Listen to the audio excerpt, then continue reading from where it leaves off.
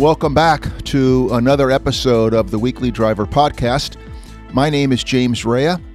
I'm an automotive columnist for Bay Area News Group, and I edit and publish the website, theweeklydriver.com. It's been online since 2004.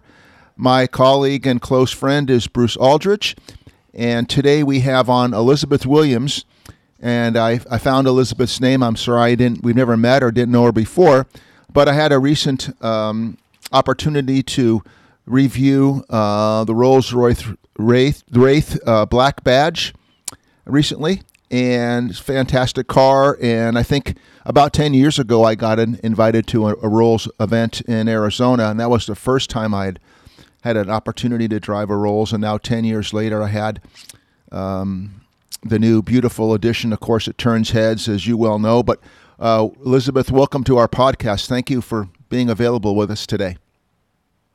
Well, thank you for having me on. Well, I guess a good launching point would be I had the Wraith at most of the cars I get to review. We have lots of bells and whistles, and it's almost unfair to say bells and whistles when you associate it with a Rolls. So the car that I had was that wonderfully Adriatic blue. Of course, the engine of the Rolls and its design.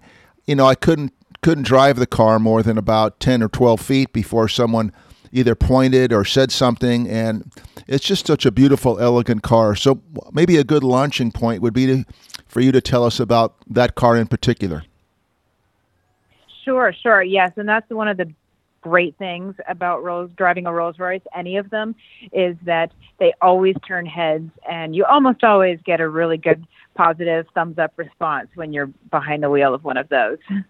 Yeah. But the vehicle that you had was our 2020 Rolls-Royce Wraith, and this had the black badge option on it. So the Wraith, which made its debut back in 2013, got the black badge treatment a few years ago, and as you mentioned, it's a stunning Adriatic blue car, and has all of the features that you could want. And for the most part, the beauty of a Rolls-Royce is that it's all about bespoke. And what does the client actually want? What are they interested in having? So really, when you start talking about options for a Rolls-Royce, it's not just a menu list and here's what you can do, A, B, or C. It's the sky's the limit. So we really enjoy being able to configure our press cars that you got to fortunately see, because it allows us to have a little bit of fun and get creative. Elizabeth, can you tell us a little bit about that bespoke? That is that you build to the customer's needs or wants. Correct. What are some of the most, would you call, unusual or crazy things that a customer has wanted and you guys have put into a car? Sure. Well, one of the most interesting stories for a bespoke option is something that you would have seen in that Wraith Black Badge. It was the Starlight Headliner. So the Starlight Headliner came from an idea that a client had and really wanted to be able to, sit inside of his vehicle, but then also see the starry sky without necessarily having a convertible vehicle. And so that was something that kind of came out of somebody's wild idea, but now we offer as an option in our vehicles now. But we also do all sorts of unique, especially when it comes to color and materials, is people do creative with what they show on their car, what colors they select, how personal they are. It's really all about personal taste when it comes to a lot of those configurations. But we do have a whole slew of bespoke designers in Goodwood that can help the client decide, well, I'm not sure if what's going to match this color that I really want to use. What options are there? And they come up with brilliant designs for them. I see. Do they also put, there's also, there's refrigerators and drink, for your champagne, that type of thing. Are there special requests? Like, I don't know, their champagne is a different size or something. Yeah, we do obviously some very special one-of-a-kind vehicles. most recently, we did something even called Sweptail, which was kind of the first coach-filled car that Rolls-Royce has done in decades. And that was a very special, one-of-a-kind vehicle. We do offer different types of drink coolers in our vehicles, whether they decide they want champagne so that there's actually spaces that they can hold a champagne glass, or we also have a spirits cabinet where you actually get more of a decanter and you get the old-fashioned glasses. So to cater to everybody's taste, we definitely have all of those levels. And you go into you can get armored vehicles, I would assume, right? With ballistic side windows and that type of thing? That is typically something that is handled by an aftermarket person. We don't do that actually in Goodwood, but absolutely there are customers around and clients around the world that do search that out and typically have that done by their own team or by their own company. I'd be remiss in not if we didn't mention the umbrella, the wonderful hidden umbrella that I had forgotten about, and number of friends and colleagues and people I showed that as much as the powerful engine and the beauty of the car, when a lot of people saw the umbrella, that just really got to them, and either it was a monstrous laugh or an OMG, or how did they do that, or what a great idea. All of the above. I'm sure you guys have your share of stories with the umbrella as well. Absolutely, and it's definitely become a signature of all modern Rolls-Royces, because all of our modern Rolls-Royces do have that standard in the doors. And it's one of those things where it's a detail that people don't necessarily think about, but it's actually quite ingenious. When do you usually use an umbrella? When you're going, from your car to a building, or from your car to the restaurant, or to the office, or something like that. So it's always there at your fingertips. It's that attention to detail that our designers really paid attention to when designing all the modern Rolls-Royces. I knew very little about Rolls-Royce other than what the average person would know about Rolls-Royce. It's the epitome of luxury, and you always heard about royalty, and still to this day in England, royalty has their Rolls-Royces, whether they're new or vintage. But it was such a treat the first time I went to Arizona for a press function, and there was a man there. Maybe he's still with Rolls. I've forgotten his name now, but he was traditionally dressed in a blue blazer and a striped tie, and very debonair and well-spoken. And he told a story that I remembered, and I included it in my review about, for a while, the used Rolls-Royces just weren't very sought after, and you could pick them up cheap, and they weren't that popular. And now all of a sudden, you guys have had your best year. I think 2019 was your best sales year ever. And can you shed some perspective on what the difference has been for Rolls? I can't imagine them being on the street corner with for sale signs and no one buying them, but that's what the man said. and now you're sold, 5,100 and something last year, which was your best year. So give us some idea of what the transition's been like, and why Rolls is just now back at the top of its game. Right. And, for obviously Rolls-Royce has a very long history, 116 years to be correct. But there are many, many different types of and styles of Rolls-Royces throughout the years, some more popular than others, some more exclusive than others. And so really, when you start looking at the classic cars, like many brands, there are ones that have really stood the test of time and are very highly sought after, and some maybe not so much. Right. We do have a very strong Rolls-Royce Owners Club here in the United States who really tries to encourage younger buyers, younger people who are interested really in that classic culture to get involved and to get excited about them. As for the modern Rolls-Royces, we now are under the stewardship of BMW Group as of back in 2003 when the first new Phantom kind of came off the line. And really, from there, it's just grown. We started with just one car, just the Phantom Saloon, and it kind of grew with Phantom Drophead Coupe, the Coupe. We added in Ghost back in 2010, and really we just started to gain the interest of really creating a product, but but actually not even more so than a product, a piece of art that is highly sought after and is really used by people of all ages and people of all industries as the symbol of success, and really it's a piece of art that you can design, but you can use every day also. Because we have many of our customers who love driving their Rolls-Royces everywhere they go. Yes. So it really has, I think, with the introduction of things like Black Badge, with the introduction of things like the Wraith and the Dawn, which are much more driver-centric cars, really have helped to bring in a lot of new interest into the brand, and a lot of younger interest, more females, coming in, because they're not just massive vehicles that they think, oh, I can't drive that, it's too big. No, a lot of these cars are a lot of fun, and to be honest, we even have customers now who will drive some of our biggest cars on a day-to-day basis. Yes, we drove that Wraith for a few days, and I was surprised how fun it is to drive. It responds really well. Yes. It handles and certainly accelerates with that big V12 in there.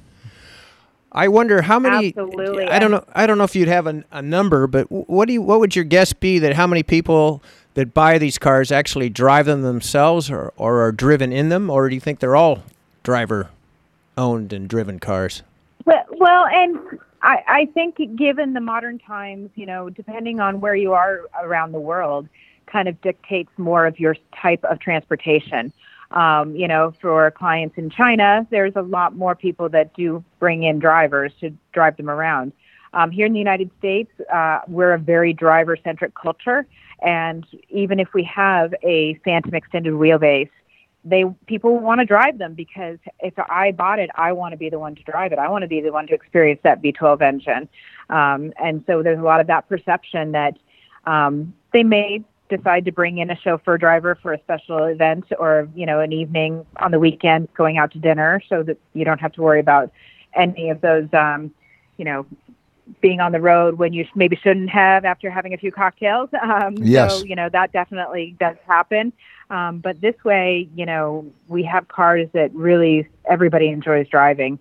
And I think the beauty of it is getting people behind the wheel so that they really realize how much fun these cars are to drive. I agree. It'd be a crime not to drive that car. That's right. I don't know if this is accurate, but it seems to me that it's the fastest car, has the best performance of a car that weighs 6,000 pounds roughly than any other car I can imagine. So I don't know what that's called. There must be a ratio of something. There's something, but it's extremely fast for a car that weighs 5,800 pounds or whatever it is. Absolutely. And I think, definitely that V12 engine has a lot to do with that. But this was really, especially with the Wraith, it was really designed to be the most driver-focused Rolls-Royce that we had ever built, and really wanted to make this the next level of luxury. Yes. Can you talk about us the Black Badge option? It's something like a $50,000 option, is it not? Correct.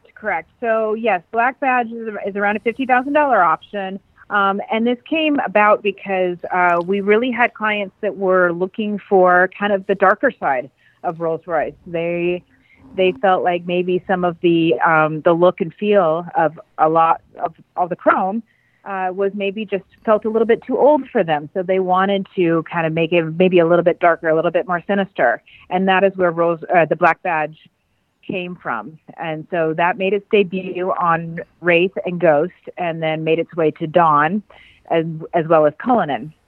And really, it's we wanted to do this as not just, throw on some, darkened chrome onto the vehicle. So there is the design elements that change on a Black Badge, but then there are also some engineering updates that come to it as well. So really it was designed to give a little bit more of an aggressive feel to the car for those customers that want that. We still offer, obviously, a regular Wraith for the clients that love those, but this is also a really wonderful option for people that are looking for something a little bit different.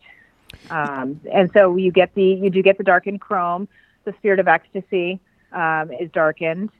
And then you also have, like I said, the few engineering changes with some larger brakes. The Wraith is actually the only one of the four lineup that does not get increased horsepower because it already had the most horsepower of any Rolls-Royce. So it stays up at that 624. But it's obviously, has that aggressive feel to it. A little bit of history. I've forgotten now, and I should remember, but it's a question that we can't have a podcast or any other interview without asking. What is, for our listeners, what is the history of the naming the cars after ghosts, whether it's Wraith or Phantom or Ghost or what have you? Tell us that wonderful story again. Sure. So the first name that Rolls-Royce ever had was the Silver Ghost, and that was back in 1905. When Rolls and Royce were actually primarily building engines. Yes. Not necessarily full motor cars. And so they were testing out engines, and they had built some very basic chassis to sit on top of them with very minimal cladding even on them to create as motor cars, but they wanted to basically test the engine. And so they were driving around, and it was just painted silver. Because they didn't want to put too much effort into it, and it would be tooling around England, testing the engine, and everybody would remark how it was like a ghost passing them by, and so they nicknamed it the Silver Ghost. And from there, obviously, the popularity came of we had started with Ghost, and then in 1925 came Phantom, and those two names have really been the long-standing nameplates for us at Rolls-Royce. And even Wraith and Dawn are both historical names for us. The Wraith had been used since the 1930s, I believe. Yes. In some old cars, and then Dawn made its debut in the 50s, right after the war. I don't have my pocket thesaurus in front of me, but is it a secret within Rolls-Royce that there might be another Ghost name out there that might be on the horizon to name another car? And could you tell us what it is, or is that secret, or is it not happening? So our CEO, Torsten Müller-Opus, yes, on Monday actually made the announcement that we have an all-new Ghost coming out that will make its debut this fall. Fantastic. So we don't have many details yet, but please stay tuned, and I'm sure we'll have more information that we'll be sending out as we find out details to share with the world. Since you mentioned the CEO, this is another softball question for you. Considering your capacity, what has he brought to the table for Rolls-Royce? What is his approach? What is his expertise? And certainly the company has succeeded under his watch. So, what kind of a CEO is he? Well, Torsten is a fantastic person to work with. If he hears this, I want him to know that. Yes, there you go. Yeah, good answer. Yes, he really has brought a youthfulness to the brand. He has really pushed the envelope with Rolls-Royce. Considering something like a black badge was not necessarily something that a traditional Rolls-Royce person would have said, oh, yes, that's something we automatically need to do. So he really has pushed the envelope, when it comes to these edgier designs and this new look and feel for Rolls-Royce, and making it really modern while keeping with those, historical traditional elements that make a Rolls-Royce, and it doesn't lose its spirit from that. I have not seen your new Cullinan. It's the SUV. What is that all Correct, about? yeah. How is that being received? Very well. So the Cullinan made its debut in 2018, and obviously was very, very well received, especially in the U.S. market.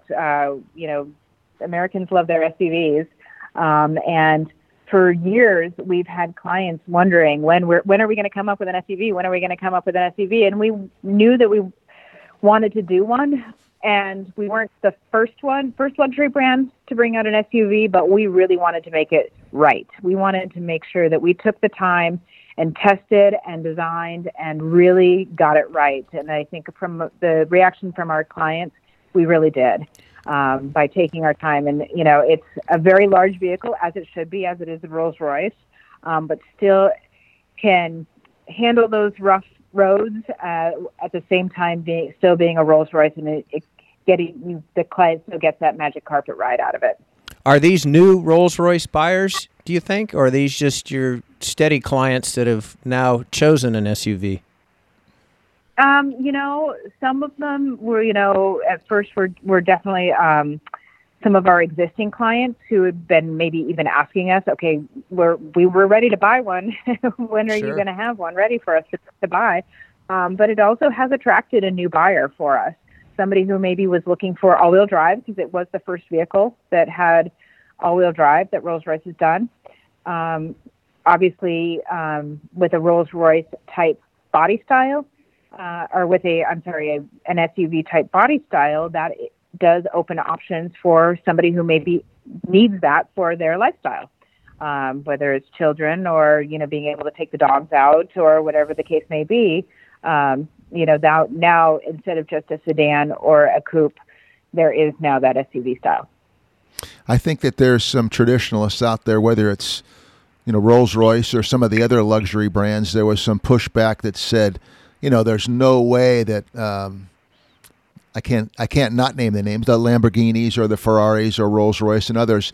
That's not a brand for a sport utility vehicle, and now it's readily accepted. So and Rolls-Royce definitely had a history. Yes. Going back, because we started looking back in our history and saw that Rolls-Royce had supplied. They were more like shooting brake style vehicles, but back during World War I and World War II, there were actually Rolls-Royces that were modified to be able to use as SUV type vehicles, and were used on off-road, and were used to be able to go everywhere, which is why we really focused on making that Cullinan still the ability to go everywhere. Yes. I was amazed at the availability of your cars. I looked up on the website for Beverly Hills Rolls-Royce and the number of cars that they have available. I was surprised. So how many are bespoke or custom ordered versus just buy them off the lot? Well, to be honest, we do almost every vehicle that Rolls-Royce produces, up over 85%, have some element of bespoke in them. So what typically happens is, obviously we do have the customers that come in and say, I want to design this car from every body panel or leather panel, and I know exactly what color, and I know all of these different elements that I want to include. So they start and they create their own masterpiece. That's part of the fun of it, sure. That's part of the fun of it, but we also know that some people are either intimidated by that or don't have the time to do something like that. And so we have our dealers who work extremely closely with our clients. They work with them on a regular basis. They, go to events together. So they have a very close relationship. And many times our dealers will go and bespoke cars and then bring them into their showroom where it looks like it's just quote unquote open inventory. But typically if they're bespoking these cars, they have ideas of which clients know are going to buy them. Okay. That's a good explanation. Yeah, because they know that I know that this guy's never going to get around to just doing it himself, but I know what he's been talking about, asking about. And so maybe between him or one of his friends, I bet you they're going to want this car. So I'm going to bespoke this car. And then, I know within this group of my clients that I'm going to find somebody who wants to buy it. Rolls-Royce, like other luxury brands, has a reputation for royalty, of course. And like some other brands, when there's a special occasion, a movie, or the Pope or somebody, I can't think of other examples. But do you have some good stories, Elizabeth, about whether it's a vintage Rolls that you are aware of or a new Rolls that has played a role in something out of the ordinary? A crowning of a king, a royal wedding, a movie. There must be some good Rolls stories out there. Oh my goodness, yeah. I do believe that one of the historical Rolls-Royces was used, I believe, for Kate and William's wedding at one of their various events that came in with the whole slew of activities that were surrounding the royal wedding. If you look back in history, there's a very famous Phantom 5 that was owned by John Lennon. And he used to take it around on tour. And he then actually even painted it at the end. And so it's this amazing psychedelic paint scheme that goes with it. And he had found somebody who would do that for him, and he loved it. He commissioned this unique paint job. So there's definitely all sorts of interesting, moments in time where you have celebrities interacting with these cars. I didn't know that. There's a Rolls out there painted like Janis Joplin's Porsche. That's right. Do you guys? It's amazing what's out there. Do you guys know where John Lennon's car is? It in a museum? It is. Yeah. Yes, it's up in the Royal British Columbia Museum up in Victoria, BC. Gotcha. Currently owns that vehicle. So, yeah. When I found, like anybody else can find on doing a little bit of research of your sales figures in recent years, and you've had the best year you've ever had. Is that U.S., China, some other in Great Britain, or what are the other countries in which Rolls has become popular? Middle East has obviously grown quite a bit in recent years. They've obviously had a lot of wealth in their country, so that's an area. And throughout Europe for sure, and then even like over in the Russia area has grown in recent years. Do you find that your reputation and history precedes you and they seek you out, like in Russia and these emerging markets, or do you actively have to go pursue them? We have both. We have a little bit of both. I think some people, have heard Rolls-Royce is obviously such an iconic name. There, everywhere you turn, there's the Rolls-Royce of, different things. So it's definitely a unique brand to be representing. But we also do a lot out there with kind of, reintroducing Rolls-Royce to people who may have thought, oh, this isn't necessarily a brand for me. This is too old of a brand. This is too stodgy. And really kind of re-educating them and getting them familiar with the new products. It's really been injected with youth, as you mentioned earlier when you mentioned the CEO. It's definitely a different car nowadays. That's right. Elizabeth, for sure. We have your title, but it seems to me that it just ought to put all-knowing, Elizabeth Williams, all-knowing Rolls-Royce. Forget those old cumbersome... I get to do a little bit of everything. Yeah, those old cumbersome titles don't work anymore, but thank you for enlightening us about the current Rolls-Royce, past Rolls-Royce, and I've been a reviewer now for 15, 16 years, and when a car like this, I have an opportunity, I don't take it for granted, and it's just really special. I've had a couple of other special cars, but the two Rolls I've driven in the last decade just they stay with you, and that's what Rolls is all about. So we want to thank you for being our guest today on the Weekly Driver podcast. We appreciate it, and thanks for your knowledge. Thank you for having me. Okay, cheers. Bye-bye.